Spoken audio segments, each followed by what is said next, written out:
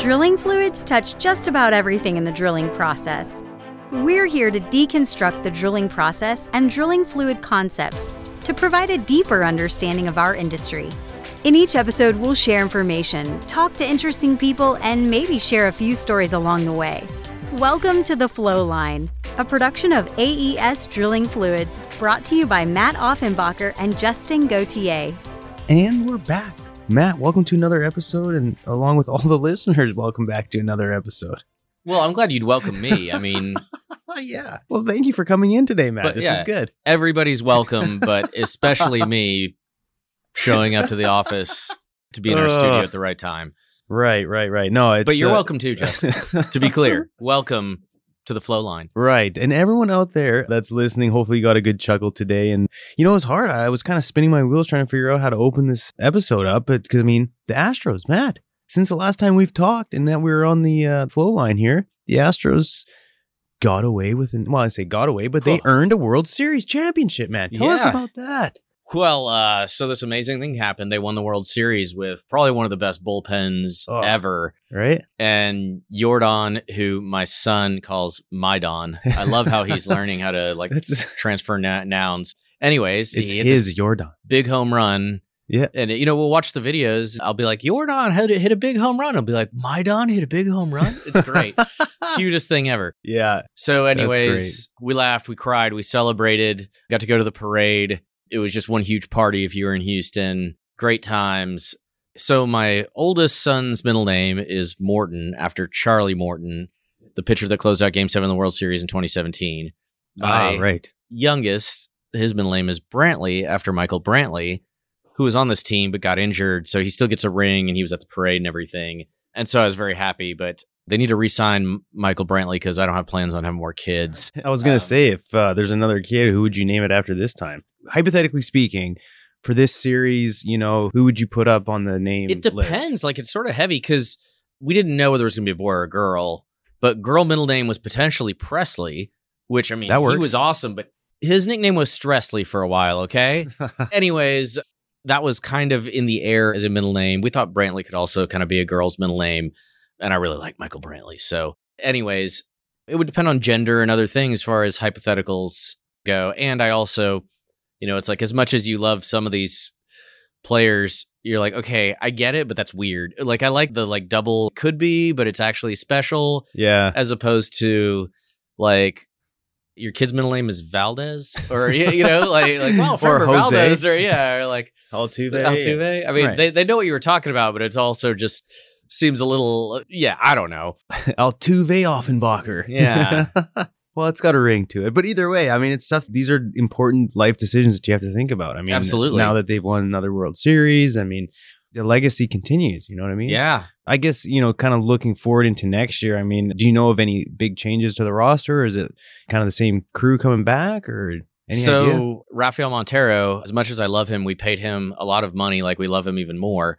So he'll be back. And then the questions right now, of course, who knows when this comes out? What are we going to do at first base? Yuli Gurriel's up there. He got injured right at the end of the season. The one thing is, you know, he's like Cuban royalty. Like, every Cuban baseball player has their pocket out the way he does and everything. Like, it would be awesome to have him at least stay part of the team and kind of represent that, because I think it's just a cool story. Or maybe he takes a lesser role so he can get more rest as an older guy. Left field is in the air. I'd love to see Michael Brantley back, but he's another guy who probably can't play every day, but Jordan Alvarez has played some left field and done pretty well. So we'll see. A few other question marks, but not a lot of changes. Okay, so it's shaking up to be a pretty positive season then, unless anything crazy happened. I thought I saw something about Verlander. Oh, yeah. So Verlander is like obviously the big question, because are you going to pay a guy who's going to be 40 a gazillion dollars, and like how that affects how much you can afford to spend on other people, right? So that's sort of the question mark. So if they let him go, then obviously you'd free up a ton of capital to go chase some other folks. Yeah, I mean, because it's like Max Scherzer is kind of the comparable. Max Scherzer, you know, about his age, got a 3-year deal for like $43 million a year. You can do a lot with that kind of money. I don't think Verlander would get that much, but if he wants a 2-year or 3-year deal, and for how much? But I think Jim Crane really wants him back. I wouldn't mind having him back either, but we also have a ton of really young pitchers who don't get to play very much because we have too many of them. No kidding. So, It was fascinating. Like you said, I happened to be downtown the morning of the parade and went downtown for a meeting, which was funny because, the customer was like, are you really sure you want to come down? Because if you do, then let's hit up the parade. And I was like, okay, whatever. So that was an experience of a lifetime. I couldn't believe how many people and just the energy, getting to see, riding down the float and the bands. yeah. Mattress Mac was just taking selfies and filming the whole thing because I'm sure he was just absolutely loving it. Oh, yeah. And then I saw, I think a few days ago, he was wheeling like $10 million in a wheelbarrow somewheres. And he's got to be like, what a great just story in itself for this gentleman, he, coming from where he comes from to now. And now he's like the face of Houston. It's hilarious. And he knows how to cuss out the competition too sometimes, So if you grew up in Houston, the thing with Mattress Mac was he had these cheesy ads. Go on YouTube and see him. The but old like, school. he'd like dress up with a mattress costume and he'd have like a wad of bills in his back pocket. And Gallery Furniture really will save you money and jump up and down. And Okay, I need to check these but out. the thing was, he also got involved in the community as he started to prosper. So, I mean, I remember him coming to my elementary school and he's still a salesman, but he just talked about being an entrepreneur and taking care of your customer is the most important thing. And like, I remember this from second grade, right? So this is 30 years ago. So like that's sort of thing. So he's always known around town. He buys the biggest steer at the rodeo for the kids' scholarships. He's not only promoted himself to promote his business, but he's done a lot in the community that everybody sort of, he's become this beloved institution in and of its own right. Yeah. And then for him to be an Astros fan, and the deal was if the Astros won and you bought like $6,000 worth of furniture, if the Astros won, it was free. And or you got your money back or it was store credit or something like that. But he hedged it all by betting and he won $75 million across like 3 casinos to cover it, right? Anyways, it was like the biggest payout in sports betting history. Oh, it was? And so he got like a few checks and wires, but somebody was like, dude, it would be pretty baller if you took some of this in cash. And so that was part of the story is the wheelbarrow at $10 million to get onto a jet from Vegas and fly it back to Houston. Oh my goodness. What a guy. I think there's a lot we could learn from Mattress Mac. Yeah. He played football for University of Texas way back when. He was on a national championship team. I mean, the irony, he said the thing was like, my position was the bench. He was like, I was just there at the right time kind of thing. Yeah, like Houston legend, and then like also to be linked to the Astros and like the Rally Nuns, at the game. Oh yeah, Ricky and I got our pictures with the Rally Nuns last year. Like, great. I always love talking about this stuff because you always have, being from here, you always have some unique stories and a lot about just like Mattress Mac and the Astros and Houston City. And hopefully the listeners can appreciate the knowledge Matt shares with us on Houston because I think it's absolutely the value in itself for entertainment is right there. Well, if not, they've already moved on to another episode, I'm sure of it. So yeah. Well, don't worry. Here we are getting into the mud side of things, which actually today I think we're going to talk a little bit about. It definitely relates to the drilling fluid business, but more so on the business side of what we do. And so without getting into the weeds on the technical stuff, I think it'd be good, Matt, and you came up with this idea, is what we can learn about earnings presentations. And, for the listeners that pay attention, each quarter, if you're a publicly traded company, you release earnings, and then annually you also release earnings. And there's a lot of information in there that if you pay attention more on sort of the macro level of oil and gas or energy, or even if you're just interested in oil field service companies, kind of, watching how, they're, I guess, taking a look at their financial health to get an idea of, whatever. But you can extract, depending on what lens you look through, you can extract a lot of good information from earnings presentations. And I think it'd be good to kind of chat about it. I mean, we're publicly traded too, so a lot of folks can go on to our website and look at filings that we have, and anything that we do financially is public knowledge. And so I think it's good to explain kind of what the importance of that is. To me, I think you can look at these in a lot of different ways, but I mean, if you're a mud engineer, if you're a drilling engineer, it's I do my thing, but it's like, well, what are other people saying and what are they comfortable saying openly? So, I mean, look, it's no secret that the oil field has had tremendous pricing pressure, right? But it's one thing to look at the challenges you face as trying to keep costs under control in what you do. It's another thing to look around and say, everybody's talking about it. Not only is everybody talking about it, but here are some of the specifics, because not everybody says the same thing. They say the same thing in different ways, but sometimes someone will say, the cost of drill pipe has gone up 90% in 3 years. That's huge, right? That may or may not matter to what you do, but it certainly illustrates that cost inflation is a challenge for the oil field. As a mud engineer, like, why do the prices keep changing? Whatever it is, it can shed light on so many different things. And, if you're working on a rig and they say, we expect to continue our 2-rig drilling program, they're probably going to keep you around, They're not going to lay it down. But big picture, I guess. And Justin, you listen to these a ton too. So this is one maybe we can have a little more back and forth on. But Sure. Okay. So one thing I wanted to focus on is there is this huge stack of financials, the balance sheet, like all that stuff. But to simplify things, there's also a pretty basic presentation that comes out. And could you just kind of talk about where you find it and what you look for personally? And I'll kind of talk about what I look for. Yeah, no, that's great. So, for me, looking at it is a lot of our customers are publicly traded. So the purpose or the intent for me to look at these things is first to kind of get an idea of their financial health, just to get an understanding of perhaps, their balance sheet, what their assets look like. That's all sort of, good. I kind of pay attention to that. But really what it is for me is looking at their forward outlook. And a lot of times, if you look at their production or their expected CapEx for the following year, knowing and essentially to help forecast their activity levels. Some will, in their presentations, will say, holding a 3-rig program into 2023 or whatever kind of information. But essentially, if you comb through it, you can get an idea of what their next either quarter or year's activity levels are like. And for us, we're constantly forecasting because as someone in account management, then I can take that to our purchasing department and say, hey, based off my customers and, the public information that's out there, here's what we expect if we maintain a certain market share with the customer, then we can plan our business.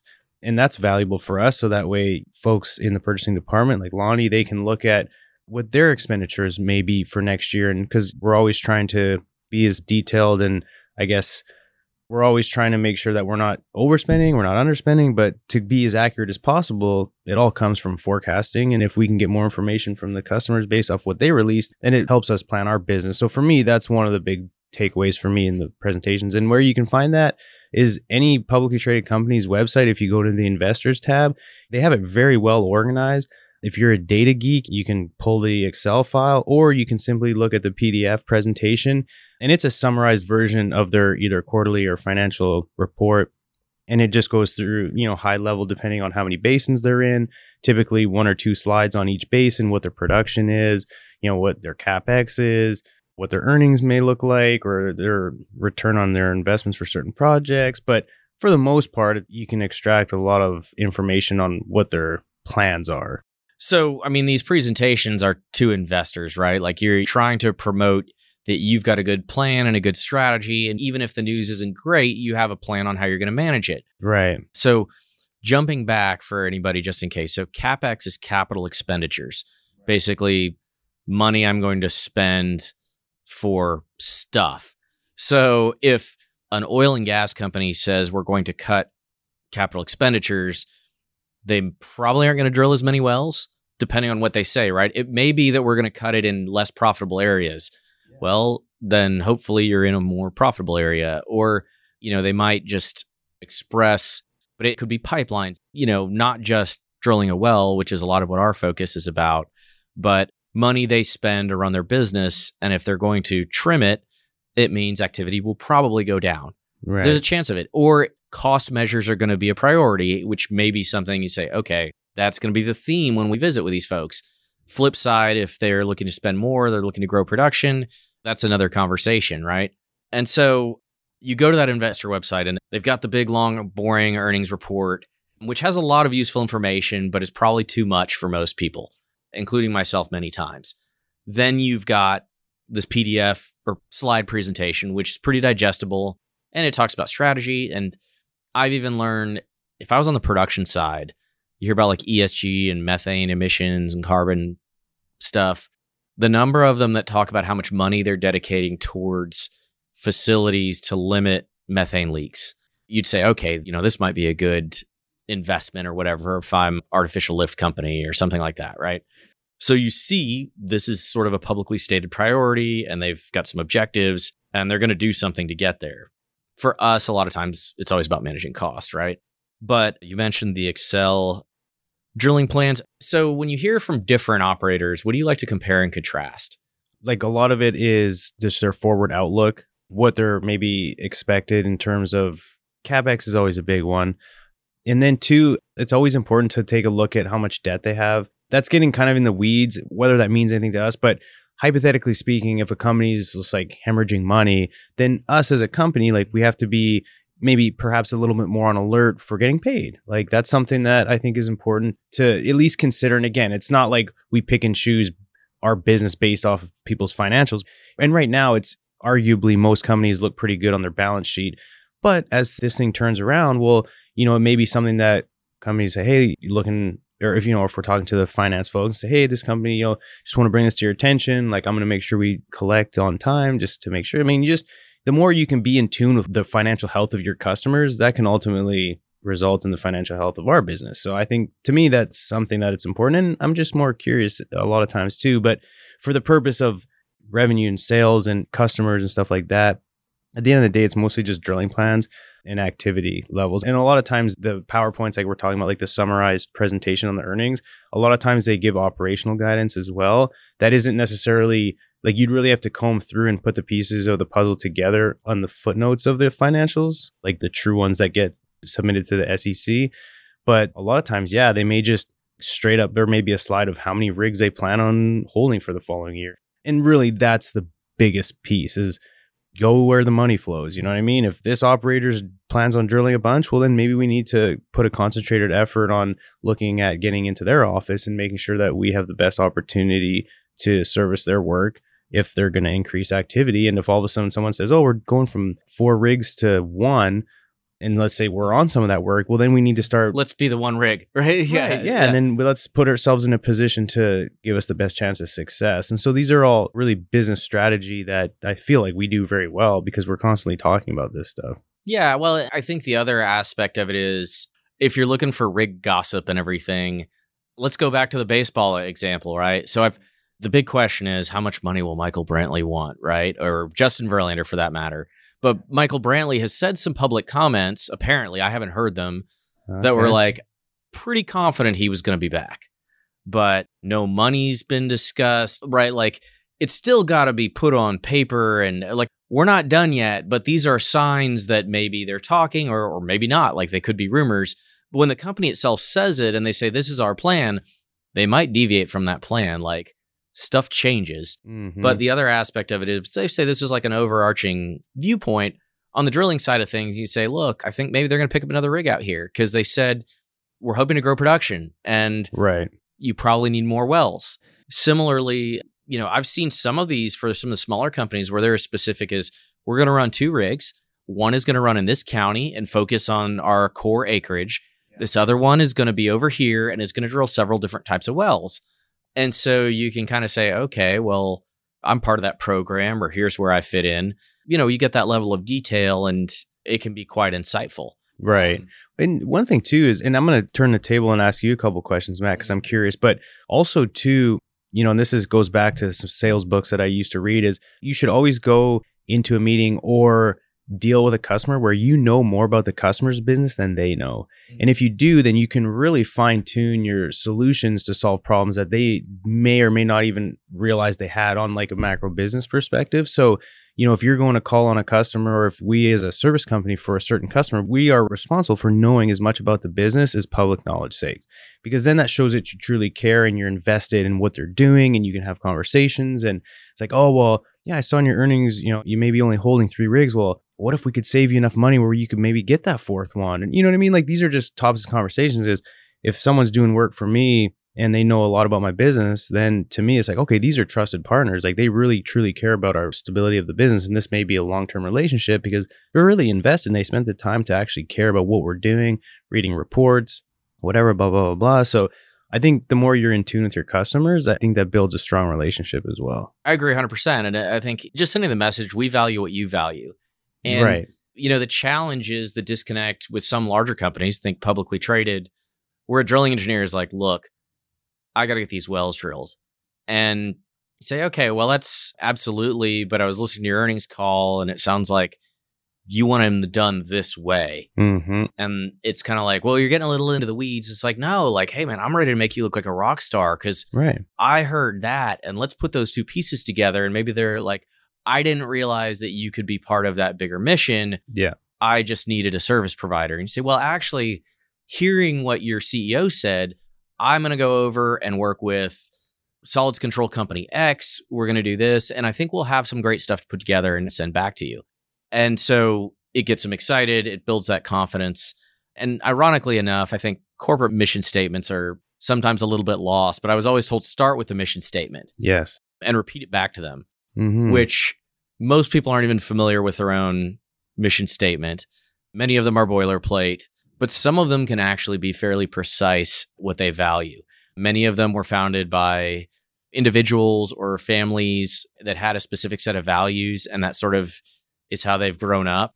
And so it may not be the huge company might use the most words to say the least, but some of them will have fairly specific things that they say mean a lot to them. Right. And it may not be that your customer knows that, but like trying to draw from those values and speak to that could really resonate. You know, these presentations usually convey that too, of like, hey, in 2 quarters, we want to be in this position wearing this hat. And then the other thing is, of course, when there's a big announcement, sometimes like very recently, one customer we worked for bought another one. And they immediately put out a presentation on why they thought that was valuable and how it was going to make a difference to their business. And so, you know, granted, hopefully you get to stay on board with everything. But the flip side of it is like, okay, I'm on both sides of these guys as they integrate. Like, let's do everything we can to make sure that marriage goes as smoothly as possible because we're on both sides of it. Yeah. You know? These earnings presentation, it was more interesting. I will say the comments are always interesting. Like the questions that get asked on an earnings call. Yeah. Transcripts read way faster than listening to the audio unless you put it up at like accelerated speed. Yeah. And a lot of these executives sound kind of funny for some reason at higher speed. So I normally read the transcripts, but there's also Q&As. Yeah. You can kind of get an idea of what everybody's sniffing around. The Q&A I find is a lot of times the best part because a lot of times they have prepared statements, which is what they'll read off for the first, say, 10 minutes of it. And then the latter part of the earnings call is an actual a live call where anyone, if they're publicly traded, I mean, you can listen into anyone's earnings call and you can listen to real-time Q&A from investors or whoever decides to ask questions to the CEO, CFO, maybe CMO or CIO if they include them. So yeah, you can kind of get some real, juicy information from some of these investors that are trying to figure out, what to do with their money. So they're grilling these executives. I mean, they likely have a decent idea based off previous questions that they've been asked. But yeah, it's a pretty cool sort of conversation back and forth between executives and people calling in, asking questions. And a lot of times what they answer in the Q&A is not necessarily posted in their earnings report because it may be something that someone asks that's kind of off the wall or maybe they say, well, we noticed in your earnings call that you mentioned this, but can you add some color to this to blah, blah, blah. And next thing you know, you're getting a little more info. So to your point, the earnings calls are actually really interesting. I find them very, I guess, even entertaining sometimes, kind of hearing CEOs, how they answer certain questions. And I was going to ask you, Matt, we're talking very customer focused. For you on the technology side, you're obviously deep into our product development side. How important is reading earnings or looking at earnings reports or presentations from like suppliers? Is that something that you do? And if so, what's the intent there? There's a few suppliers, and sometimes it's not even our suppliers, it's the feedstock that our suppliers use. Sometimes with some of these things, one raw material provider provides like 80% of the global market. So like graphite, okay, graphite's big for batteries. Mm-hmm. So graphite's also a great wellbore strengthening material. Like there's a place in the oil field for it too. Yeah. And so you can kind of get some background and say, I think this is what they're going to come to me with.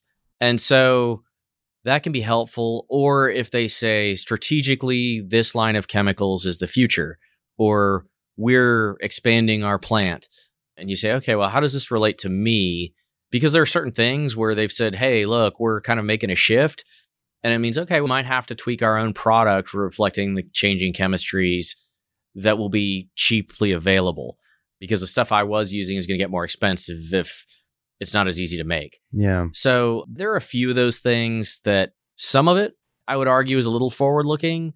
A lot of it is maybe vetting even, where they'll kind of say, hey, this happened, or this is kind of where we're headed. And then you kind of go look at what they're kind of telling the world publicly. So a lot of the European suppliers right now, you say, look, do you have enough electricity to make chemicals? And they don't know. Some of them, I can't speak for everybody, but it's a question, right? And where are you going to get it if you can't get it there? Just challenging them with questions and then looking what they've stated publicly can help. The problem is there's an infinite number of those things to look at.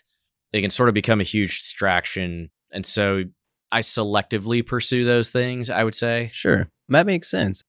Sometimes information may be valuable, sometimes it's not. But I guess at the end of the day, it's good to have our finger on the pulse of who's doing what. And again, there's a lot of good information that we can extract, and what we do with it is up to us. But sometimes it's all we have to kind of forecast and to look forward into the next quarter or next year. Matt, I'm curious, and you keep your ear to the ground pretty heavily on, again, quarterly earnings and what companies are doing. Any sort of overarching themes that you've noticed since everyone released Q3 earnings? Not everyone's done, but for the most part, most everyone is. The one thing that I can sort of see develop is CapEx is increasing next year, but a lot of folks' activity levels are remaining the same, which, ties into the whole inflationary pressure things for a lot of folks. But what that means for overall rig count, it's really tough to say. But anything else sort of very generic that you noticed in case people are like, well, yeah, this Q3 earnings came out and they haven't really maybe been paying attention too much? No real splash. I would say, one of the interesting things, it was in the journal Petroleum Technology, which is the SPE monthly magazine, just talking about maybe a big upcycle in offshore, not necessarily in the US, but given the energy security issues in Europe, the price cap on Russian oil, a lot of these other things that are coming, there's a lot of interest in energy security that may involve more offshore. That was kind of an interesting take just because I've worked offshore a few different places, but in the Gulf of Mexico, I just think of all of the rigs that have moved away or been stacked, and where are you going to get all those talented people? That's one of those things that, always has me scratching my head. And look, the offshore drillers hopefully know more than I do. Right. It's another interesting sort of conundrum. And how does it affect us on land? Are they going to start poaching the best we've got? Yeah, that was actually, another theme that was discussed amongst, I would say, almost all of them, especially the drilling contractors, was just the people aspect of our business. And because there's a lot of talk from the administration about, we need to increase production and, we need to drive down energy prices. And it's like, even if we got just an abundance amount of money to start drilling and producing wells, the challenge may not necessarily be the investment, which that's been tough, but the people aspect is, it takes more and more people, which may drive more automation and things like that, just because, for us to get where we want to be and these energy goals that we've set for ourselves here, in the US and even globally, again, the people aspect, we talk about, enrollment with petroleum engineering. And I know you guys group and some of us in here do a good job of connecting with colleges and universities, not only even here in Texas, but Wyoming and all over the place to, just make sure that we're spreading the good word about oil and gas and making sure that we have enough people to be able to produce the amount we need, Absolutely. Yeah. Yeah. But aside from that, yeah, it's, again, kind of an interesting topic. And if anyone out there is interested, any company that's publicly traded, just do some Googling. And if you're a mud engineer and you got a little extra time, read into it. And again, if you're a sucker for information, there's enough there to keep you up for Gossip a night or for two. Days, yeah. Yeah. So anything else, Matt, we can relay? I think the other thing is, look, there's required filings. There's a lot of lawyers involved in all this stuff, right? And so the companies are going to be service company, operator, supplier. They're going to be very careful in what they say. They're going to have a lot of disclaimers and that sort of thing. And, they're qualified to say certain things, and there's other things that they could say. They're going to approach very carefully. And so recognize that the reason they may be dancing around an issue is because they know better than to get into specifics. The stock prices involved. This could be considered, this affects finances and all that kind of thing. In the same way that you or I, Justin, aren't in a position to speculate about our own company's finance. We'd say things are going great, but we're not going to talk numbers with anybody, right? That's up to the big wigs and the accountants. And our CEO speaks for that in one of these, outside accountants audited, and everybody makes sure it's all clean. So all that being said, they're going to be careful about what they say. Nothing is for certain. And so it makes for great gossip. And it's one of the few places where you can hear directly from somebody what their plans might be. But it's also an area where you need to make sure you always have the context of what they say in mind. Yeah, that's a great way to close out. Is that nothing is for certain, nothing's etched in stone. The only thing that's etched in stone is the past performance. That's out there, it's in writing and everything else, but anything beyond the date of their earnings and what they talk about future and even forecasted earnings, all that stuff that can get blown out of the water if something happens. But yeah, nothing's set in stone. Again, I think this is just a cool conversation to have, Matt. And if anyone out there also appreciates that, let us know. And again, let us know what you think of the episodes. If you have any questions, thoughts around anything that we discussed, or if you'd like us to dive in further, just let us know. You can hit us up on LinkedIn, or you can reach out via email at theflowlinepodcast@aesfluids.com. And with that said, happy holiday season, everyone. We're in the thick of it, and make sure you be safe out there, drive safe, and spend some great time with the loved ones. Take care, everybody. Take care. Thanks for listening. Please tune in next week for another exciting episode of The Flow Line. And remember, may your returns always be full and your trips always smooth. Views expressed in this program belong to participants and not their employees. The program is for informational purposes only and cannot take the place of seeking professional advice. Copyright AES Drilling Fluids.